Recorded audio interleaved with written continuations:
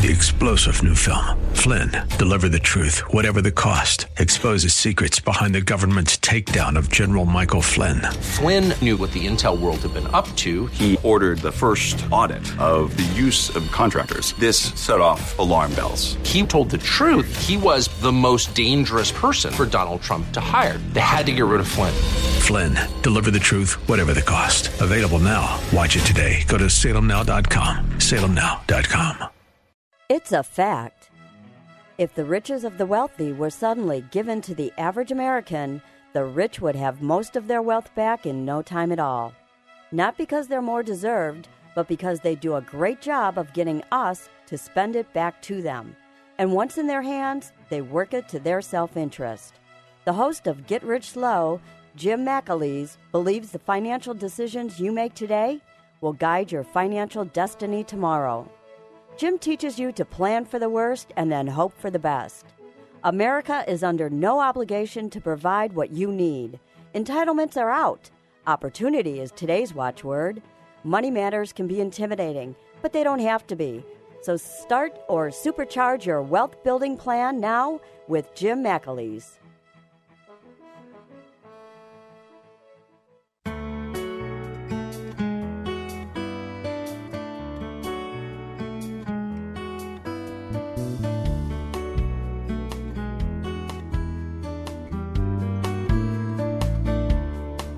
You're a falling star.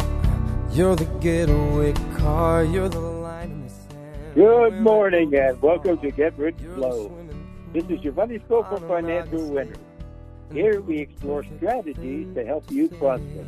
We look at the big picture and then develop plans to help guide our families to meet their financial goals. Get Rich Slow gives you solid financial strategies that will help improve your financial life. If you want the truth, not the hype, please join us for the next hour for Get Rich Slow. I'm Jim McAleese, certified financial planner and president of Cornerstone Consultants Incorporated, where securities and investment advisory services are offered through Next Financial Group Incorporated, which is a member of FINRA and SIFIC.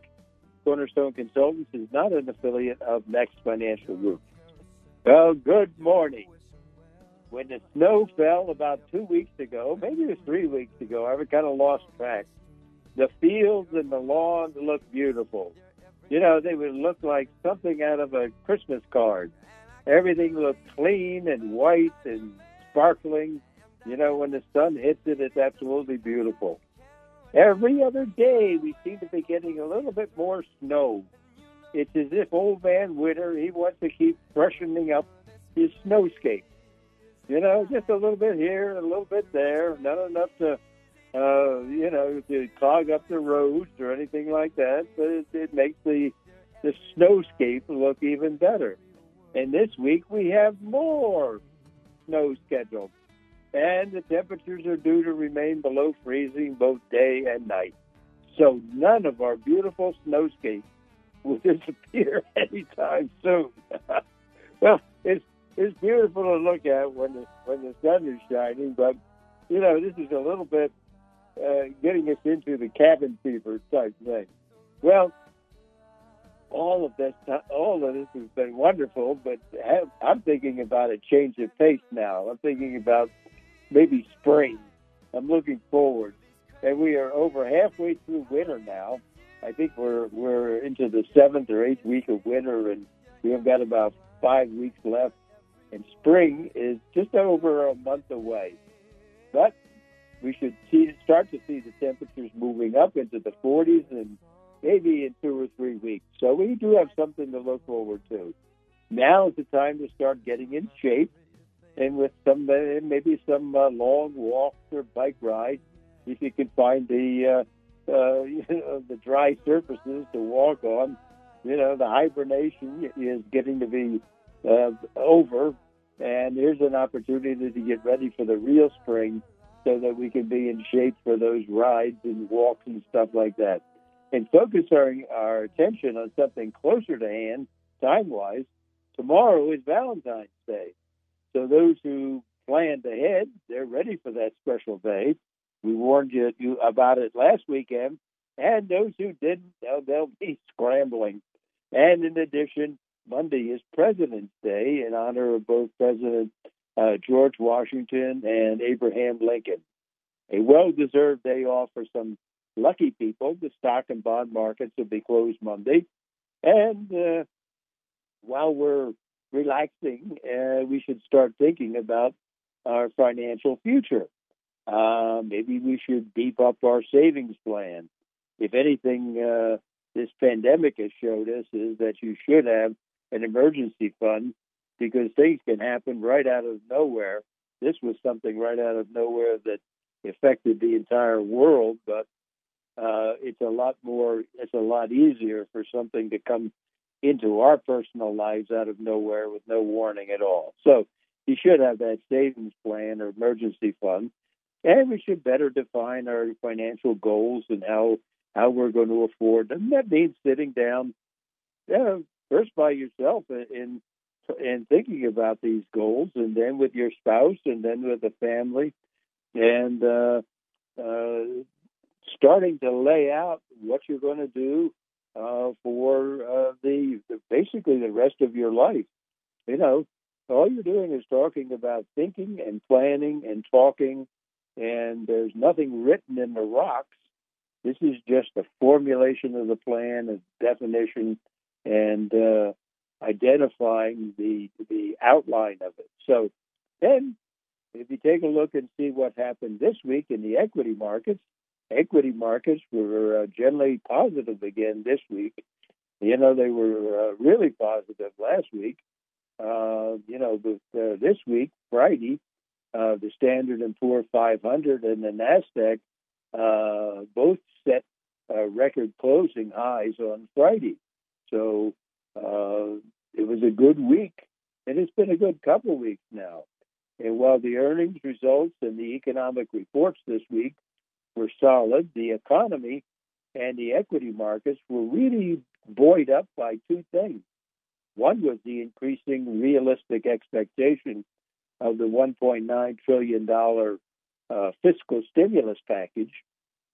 That'll be arriving soon, probably by mid-March, basically in time to continue the unemployment bonus benefits due to expire then.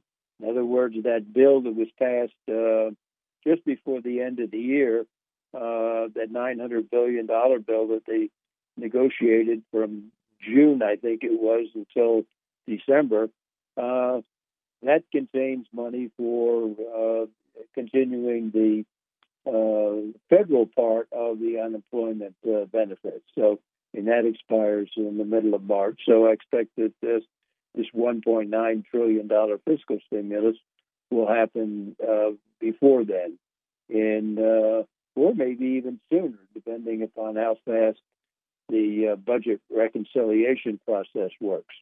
So it looks as if that's the way that the administration and Congress is going to handle this $1.9 trillion.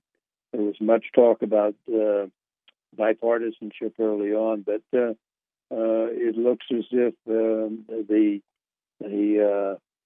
numbers are going to happen with the 1.9 by mid-March. The other big thing that's buoying up this market is the renewed expectation of continuing decreases in the COVID. In other words, basically what we're seeing is the vaccinations are picking up. We are farther away from the holidays, so what we're seeing is that the number of cases is going down, and that's due to, it's part of it, I'm sure, due to the decrease in the high points that we saw in the holiday season. But another big part of it has got to be these vaccinations. And a month ago, the new cases of COVID per day were averaging around 225,000 per day, and now that's down to about an average of 100,000 cases per day. And a big part of this is due to the vaccinations, and the vaccinations, that's increased to 1.66 million vaccinations per day. And so far, we've vaccinated 50 million people, and that have received mostly one shot. Some of the people have gotten the two shots, but basically what you're seeing there is that they're improving. If you take a look at that's not to say that they're at the final goal yet, because when you take a look at the supply and the inoculations, what you're seeing is that the Pfizer BioNTech, that's one group, and they're supplying 200 million doses, 100 million in the first quarter, and that ends at the end of March, and the other 100 million doses by the end of May. And the same thing with the Moderna. Moderna is looking at 100 million doses per quarter, and for the first quarter, and another 100 million for the second quarter. So basically, they were under contract for 400 million doses.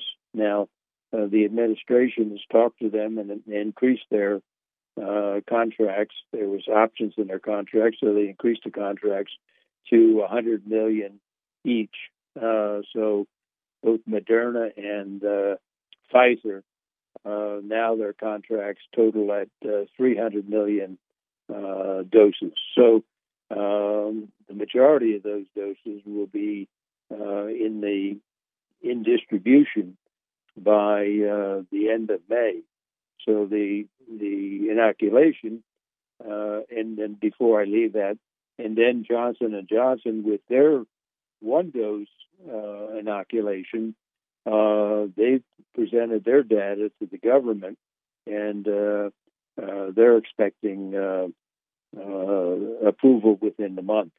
So that'll be an extra vaccine and supply that'll be available. And the idea here is that you're going to between Pfizer and Moderna, you're going to have basically 2.2 million doses per day that are going to be available from now until basically it's done, and until maybe July. We know with Johnson & Johnson coming on board, there might be even more supply. So basically, we're looking at the supply of the vaccines is going to run at about 2.2 million doses per day. The inoculations are running at 1.6 or 1.7 million doses per day. So basically, what the governors and the federal government have to do is pick up the pace from the 1.7 to the doses per day to the 2.2, which is certainly doable. They've got centers where they're vaccinating people. They've got drugstores where they're vaccinating people.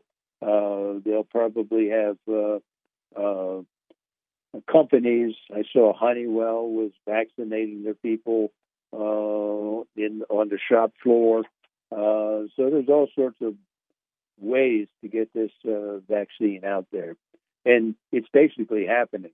So I think part of this is due to people expect the COVID to start to dissipate, and by it's starting to dissipate now, and it should really pick up speed as we get into the summer.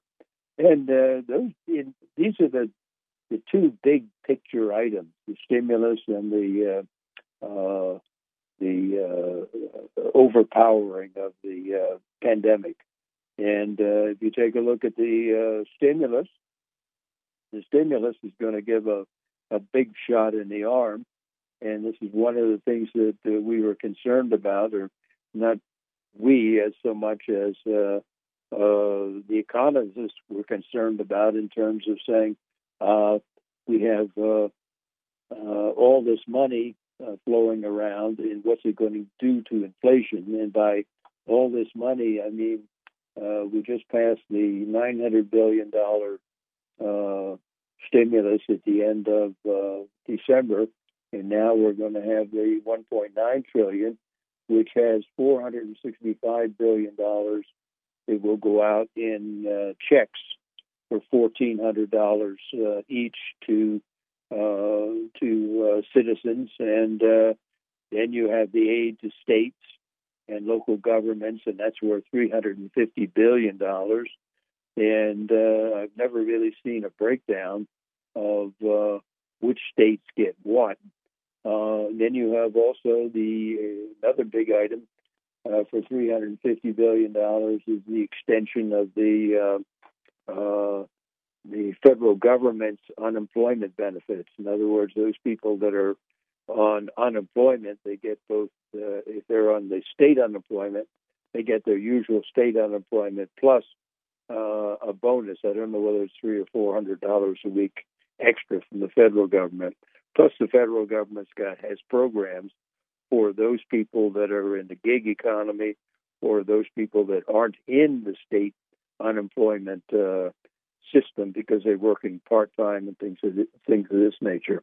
And then you also have, you've got the aids to schools, and the aids to schools is amounting to about $170 billion, and that's kind of a crossover into both of the COVID situation too. There's $170 billion for schools, and the government has just indicated that the danger to COVID with regard to school-age children is at such a level that they're advocating opening the schools with certain restrictions, i.e., where everybody wears masks, everybody tries to stay apart from each other, and the classrooms are basically organized such that the children aren't all over the place, that they stay in their groups. So then you got $160 billion to speed up the vaccine production and also testing and tracking. So, this week, the Department of Labor, they published their Consumers Price Index report for January, and investors have been expecting to see signs of inflation, due to all this fiscal stimulus packages. We've got $4 trillion in 2020. We've got another $1.9 trillion expected by mid-March or early 2021. In addition, the monetary stimulus from the Federal Reserve is still helping the big businesses. In other words, they're basically they purchase bonds and everything else, and to the tune of they keep the interest rates low. The Federal Reserve is purchasing $80 billion per month of treasuries and $40 billion per month of mortgage-backed securities from Fannie and Freddie. So all of this stimulus led people to think that inflation is going to pick up. Well, the report, while showing that some prices went up, such as apparel and medical care and shelter, they went up a little bit. Other prices went down. Airline fares, recreation, used cars, those prices went down. Basically, the results from the Consumer Price Index, they were basically unamazing. They were just okay. January, the Consumer Price Index increased 0.3% per month and increased 1.4% over the last 12 months. And if you take a look back and say, okay, well, how does that compare to last month?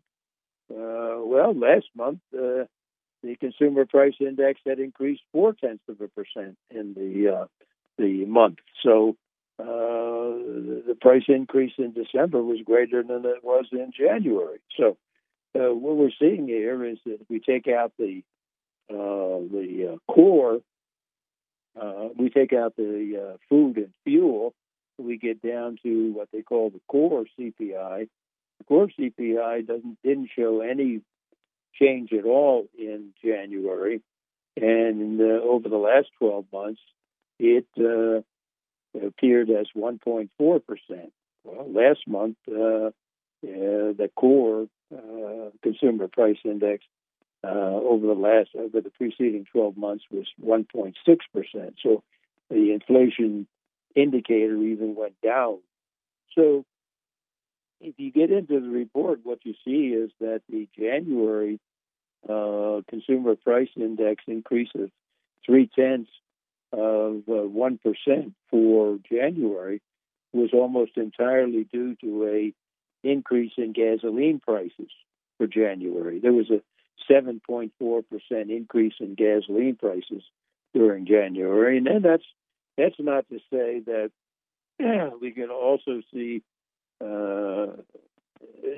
are in the consumer price index. We're looking at a basket of goods that the consumer uses consistently, and each item in that basket is assigned a number, like 30%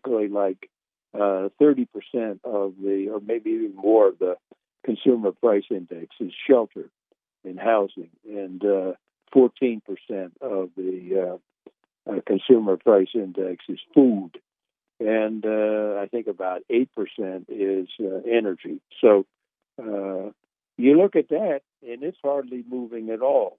There's not any indication that inflation is doing anything. Then we take a look at other things around here, and we see housing prices are increasing. We see our equities increasing.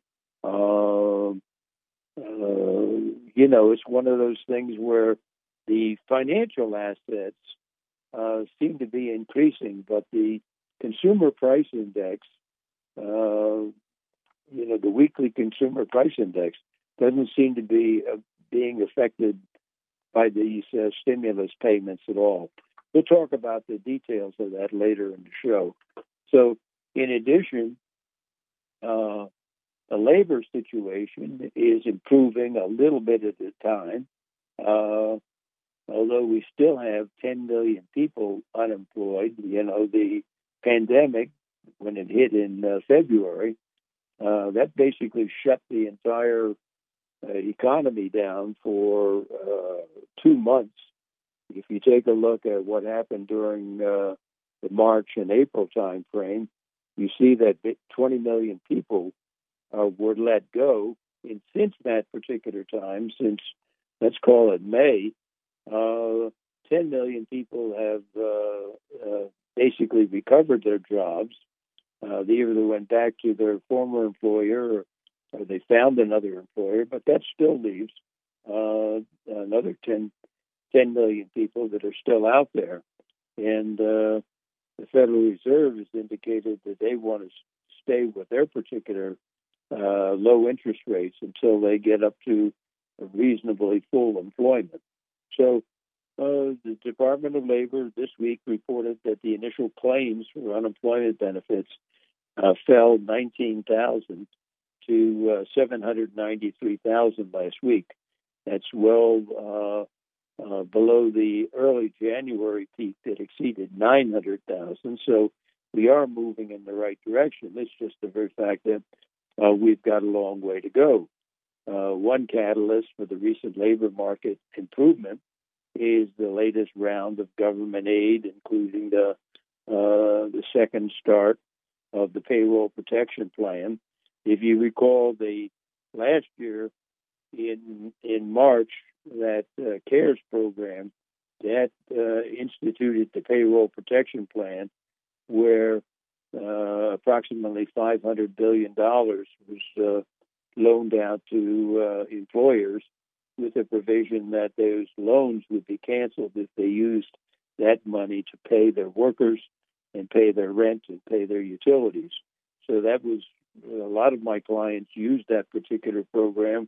I advise them to go down to their local bank, take their accountant with them and sit down there and go over their numbers and their payroll. And a lot of them were, all of them basically were capable of getting loans of approximately 3 times their monthly payroll, and it was very, very helpful in keeping the team together until the COVID, until the restrictions lifted up, until they could get back to work. Now, the AIDS program that was passed in December, that had another $300 billion contained for the payroll protection plan. So you're seeing part of this increased or decreased unemployment is basically due to that payroll protection plan. And to me, this is one of the things we're seeing in terms of anything that is necessary to get the people back to work is basically being tried. The labor market, also there was another report that showed that the more job openings in December. If you recall, December was a terrible month for employment. Employment dropped dramatically in December, and according to the Department of Labor in their JOLTS report, they say that the number of job openings in December increased to 6,646,000, which basically I interpret it as that the big companies are flush with cash. They know the economy is going to recover, and even though they might, in the short term, lay off people, they're still looking for those workers that fulfill their requirements. So they're still out there. The jobs are available to the people that have the skills necessary. So this is, when we look at the big picture, what we're seeing is that the 2 big items that are driving this whole thing is that it's not the economic picture so much as the COVID, the very fact that people expect to get out of this COVID situation in the summer, and together with the very fact that the government and the Federal Reserve are providing the stimulus necessary to keep the families together in terms of either unemployment insurance or payroll protection plans to keep the people employed. So altogether, it looks promising. It looks as if, hey, there's a lot of money out there, and when things begin to move, they really begin to move. They really step out. So this is Jim McAleese. You're listening to Get Rich Slow. You can give us a call over our toll-free number. It's 1-888-281-1110. That's 1-888-281-1110. Just give us a call. Tell us about what you're seeing out there, and what your financial plan consists of, and whether you have any questions with regard to what's going on, or questions with regard to your specific plan. So stay tuned. We'll be right back after a word from our sponsor. Hi, this is Colleen, producer of Get Rich Slow. Each week we take calls from people just like you that have questions for our host, Jim McAleese. Oftentimes, Jim can't answer the questions in depth because of time restraints or the need for more detailed information. That's why we encourage you to call Cornerstone Consultants, Inc., the financial counseling service founded by Jim and Tama McAleese. Cornerstone Consultants, Inc. has helped thousands of clients get more for their money. Whether your financial goal is to avoid common investing mistakes, buying your next home, planning for retirement, finding that right mutual fund, or covering your assets with the right kind of insurance, Cornerstone Consultants, Inc. will guide you to wise financial choices. So call Cornerstone Consultants, Inc. for an appointment today at 440-647-2793. That number again, 440-647-2793. Now back to more Get Rich Slow.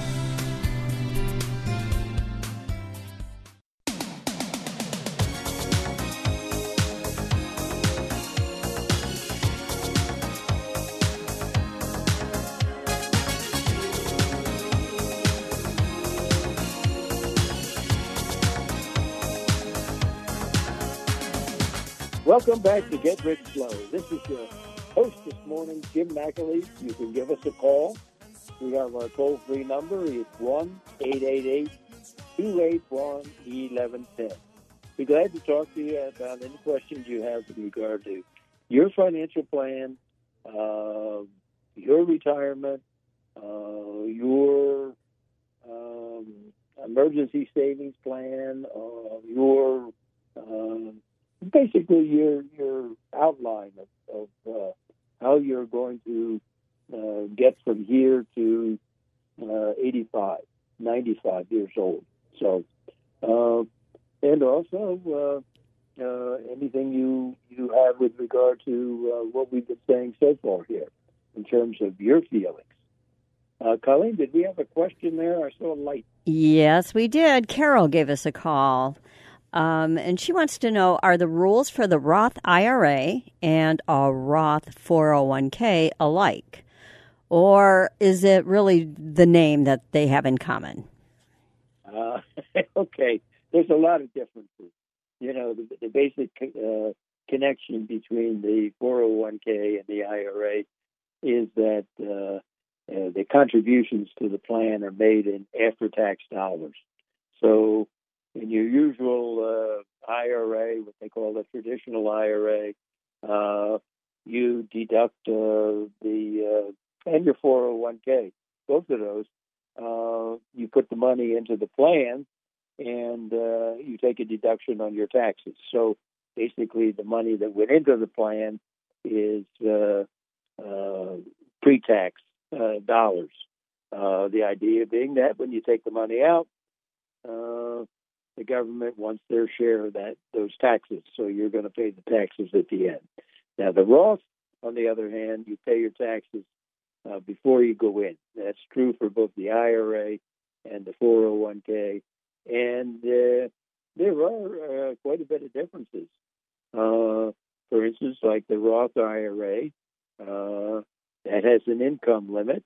For instance, like for, I don't know whether it's for singles, but for married filing jointly, you can contribute if you make up to $208,000, and you're not eligible if you make more than that particular amount for a Roth IRA contribution. And then the contributions are limited in $6,000 per year, or if you're over 50, age 50 or over, you can bump it up another $1,000 to $7,000. So you got both the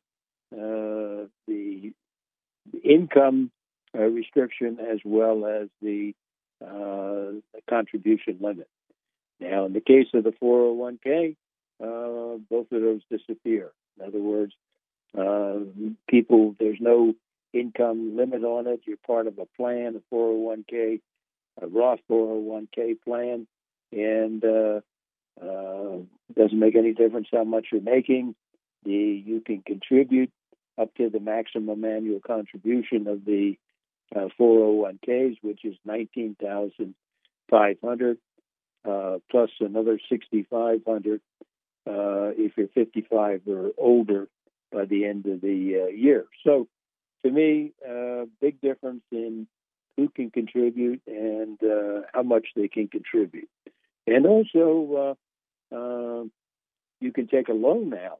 If, for instance, like your 401ks, you can take a loan if you need it. The limits are basically I think they're 50% of the value of the account you can borrow. For the 401k, the IRAs you can never borrow against. You cannot take a loan out against an IRA from an IRA. So basically the Roth IRA also has greater flexibility and pre-retirement withdrawals. You can withdraw, for instance, if you put your money into a Roth IRA and you find out that you need that money later, and you can withdraw an amount equivalent to the contribution you made in after-tax dollars. So you cannot. The restrictions in the case of the Roth IRA are really on the earnings.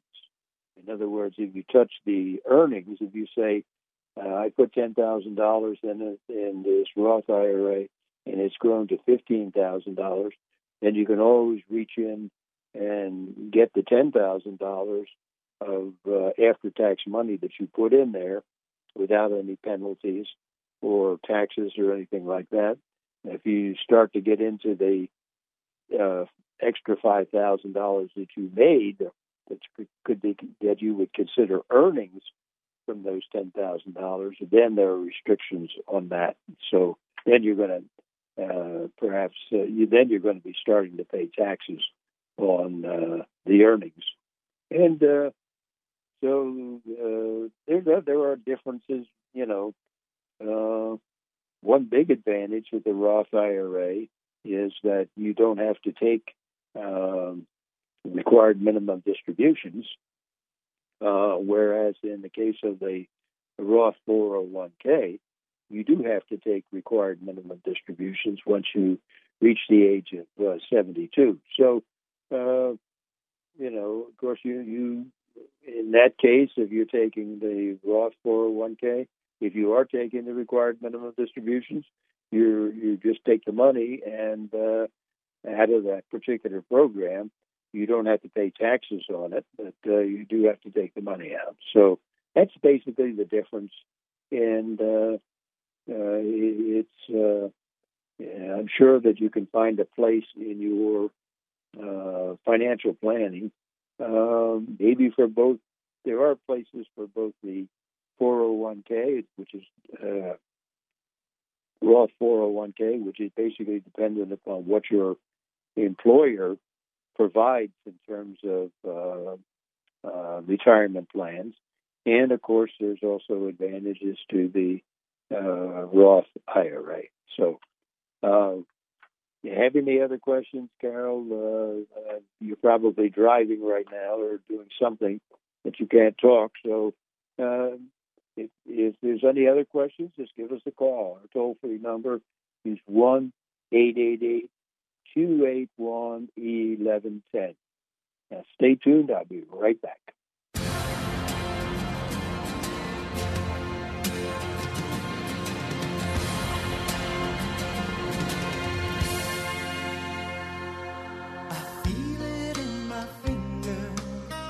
I feel it in my toe.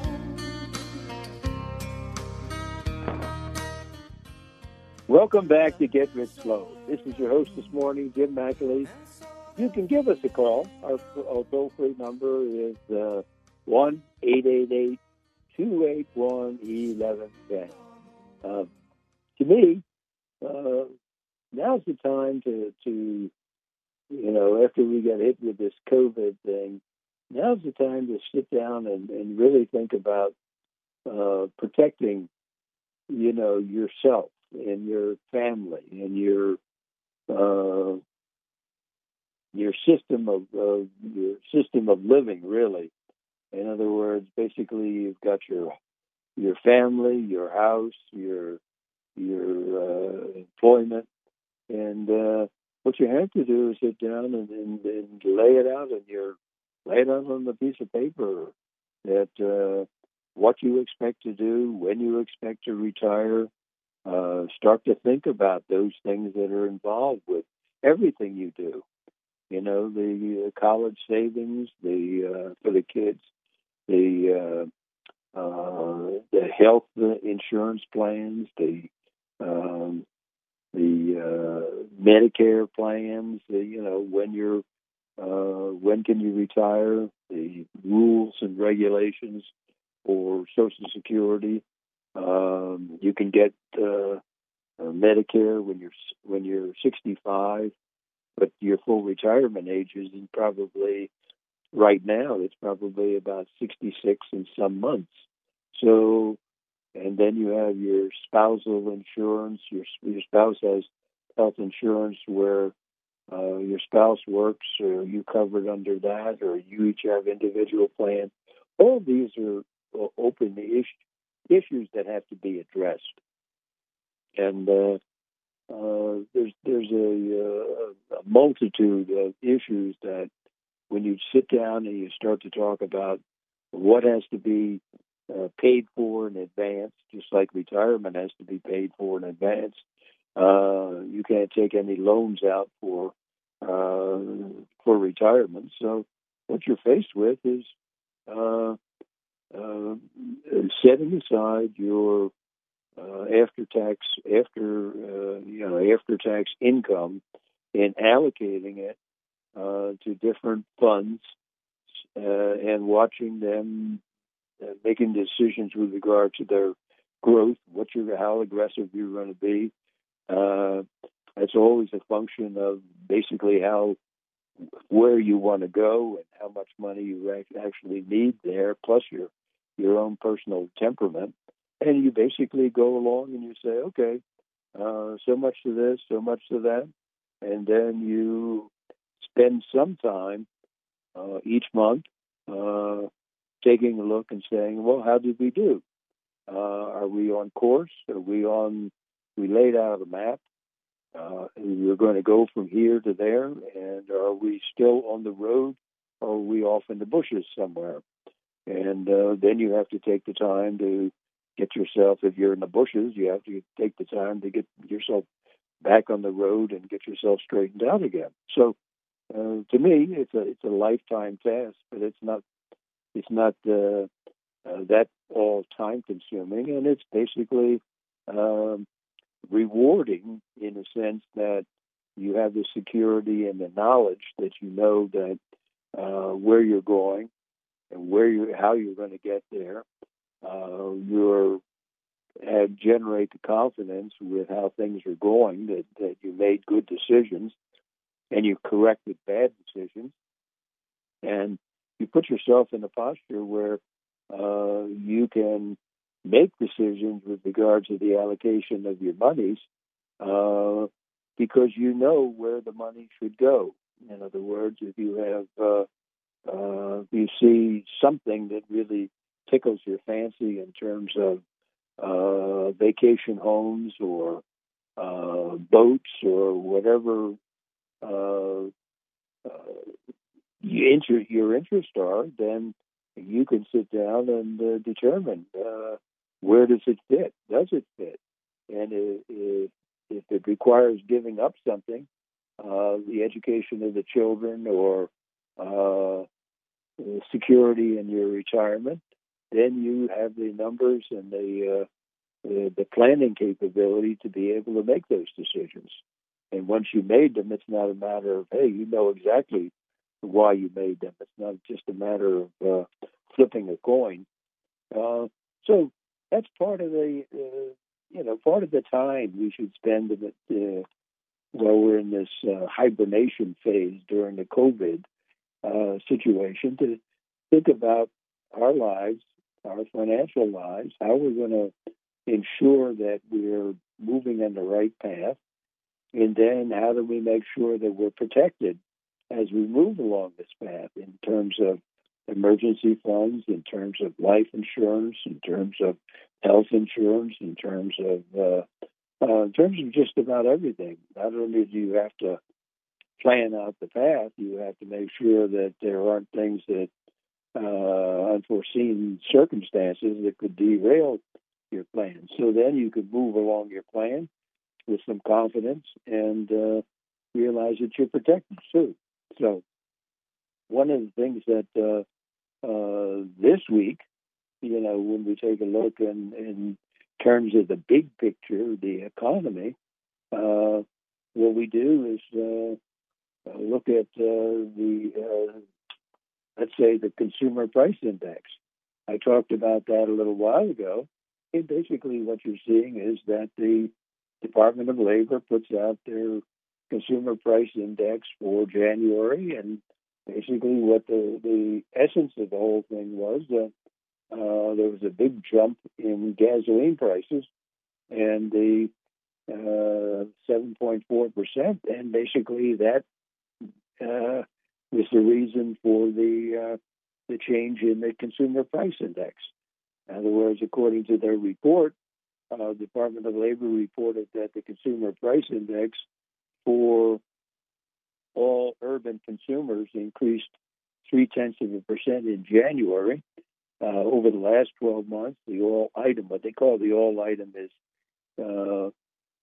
it includes both food and fuel, which are eliminated when you're talking about another consumer price index, and that's the core consumer price index. So the all item increased 1.4% in the last 12 months, and according to the numbers, the gasoline prices increased 7.4% in January, and that accounted for most of the increase in the index, the total index. Although the indices for electricity and natural gas declined, the energy index rose 3.5% for the month.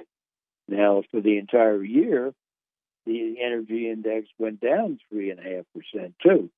So the food index, which we talked about last month, that hardly moved.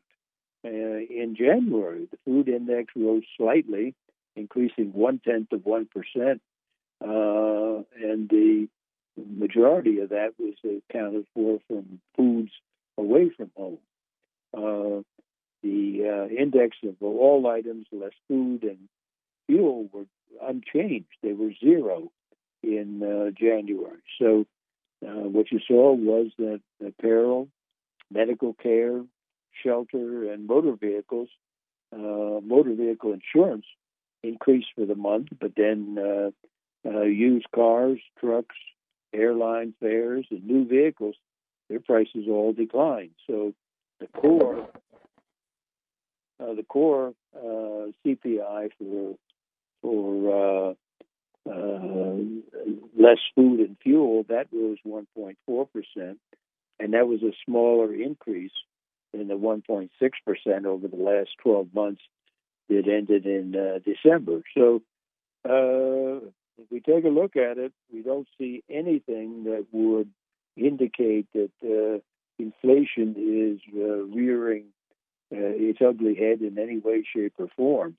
What we're seeing is basically services where the 60% of the money is spent. Basically, over the last 12 months, that's been about 1.3%, increased 1.3%. So the numbers indicate a big nothing with regard to talking about inflation. Another thing let's talk about is what we're seeing in terms of the small business. The National Federation of Independent Business reports that came out a few days ago, and I'll read from their commentary in their particular report that talks about how the small business owners are reacting to this COVID situation. And quote, January came in with a whimper as consumer spending tailed off sharply at the end of 2020. That was because of the restrictions and the COVID and all the rest of the stuff, leaving spending 2.5% below levels at the start of the year and last year. And GDP did not do any better. That ended up ended up 3.5% below the 2019 peak. Still, that represents a remarkable recovery from the plunge in gross domestic product in the second quarter of 2020. 20 million workers became unemployed, 10 million were recovered, and the other 10 million remain unemployed going into 2021. And it says that small firms, they're trying to figure out how to operate in the, quote, now situation, adjusting operations to stay open and seizing upon any opportunities to grow. Hiring is good for those in the less restrictive industries. That means anything other than restaurants and theater and sports and airline travel and hotels, and where consumers' spending is strong. That's in the manufacturing and business operations, business management, and also all the other things that are basically apart from and not affected by the COVID. However, the future is not so rosy for many small firms, with expectations for business conditions and real sales are basically in the tank. Important activities like capital spending, that's depressed. Measures of applications for new business permits, that's strong, but we'll see how many of these new businesses survive. And with the new administration rolling out its policies, many important factors, taxes, government payments, they're still up in the air. So the administration is moving quickly, but owners will need a much clearer picture of the future business environment as soon as possible. Until then, the economy has enough momentum to keep moving forward with construction and manufacturing leading the way, and this will provide needed support for the new firms as well as the survivors. In other words, it's basically a picture of, hey, we're down here, we're surviving. If you're not in the restaurant or the sports or the theaters, you're probably doing okay. But if you're involved in those particular areas will not come back until the second quarter of this year, and that's after the pandemic, gives up all these restrictions, and we can get back to being normal again. So basically, they're going to work as hard as they can and do as much as they can. But to me, it's going to be a tough road to hoe to get to the fall of this year when things begin to open up again. I did make some comments early on about the job openings, and what you're seeing in the job openings reports is you're seeing progress. You're seeing a lot of jobs posted, but I think a lot of the jobs that are being posted are basically companies looking forward to the recovery later this year. In other words, they're basically sending out job openings, looking for openings in manufacturing, warehousing, and all sorts of activities to make sure, healthcare. For instance, they've got in healthcare, they got 1,165,000 job openings, but in terms of the number of hires in September, or in terms of December, there were only 625,000. So they're basically putting out the job offers to see if they can get the best of the pick of the litter, so to speak.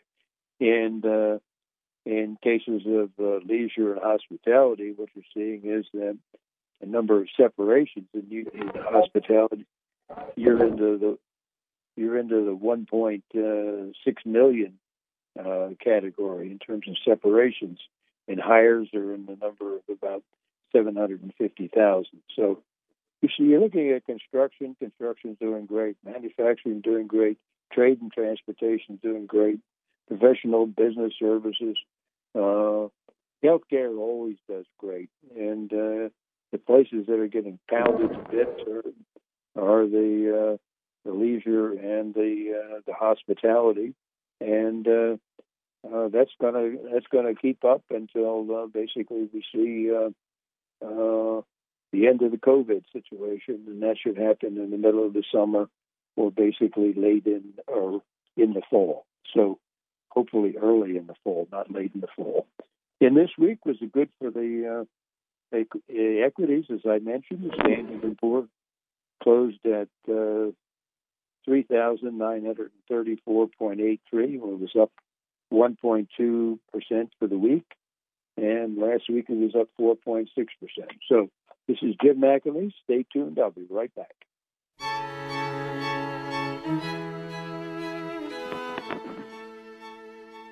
Welcome back to Get Rich Slow. What day is tomorrow? Don't say Sunday. Tomorrow is Valentine's Day. If you've got a gift, you're in good shape. If you don't, you're in trouble. There's still time to prepare a special gift, a gift that will say that you're thinking about your Valentine and they're the center of your life. This includes Valentines who've been together for a long, long time. Who is your Valentine? Who is your sweetheart? A sweetheart is someone you could write a book about, the one you love to be with and the one you hate to be without. A sweetheart understands your moods and laughs at things you say and sees you when you're in your worst but loves you anyway. A sweetheart is a knowing look, a hand within your own, a voice you always want to hear when you pick up the phone. A sweetheart is the one you kiss and make up with again, and when there's a little difference of opinion now and then. A sweetheart is that someone you're always thinking about. So, today, plan your Valentine's Day and make it special. And make it something you can remember. Maybe even spend some time tomorrow thinking about that first trip or vacation you'll take after we get out of the COVID. So until we meet again, may God protect you and keep you safe. You have been listening to Get Rich Slow with host Jim McAleese. For an outline and registration form regarding the Money School series, call 440-647-2793. For a complete list of books written by Tama McAleese, call 440-647-2793. Or to make an appointment with Jim regarding your own personal financial issues, call 440-647-2793. Jim will be back with Get Rich Slow next Saturday morning on 1420 WHK with more common sense finance strategies for financial winners. Securities and investment advisory services are offered through Next Financial Group, Inc., a member of FINRA and SIPC. Cornerstones Consultant, Inc. is not an affiliate of Next Financial Group, Inc.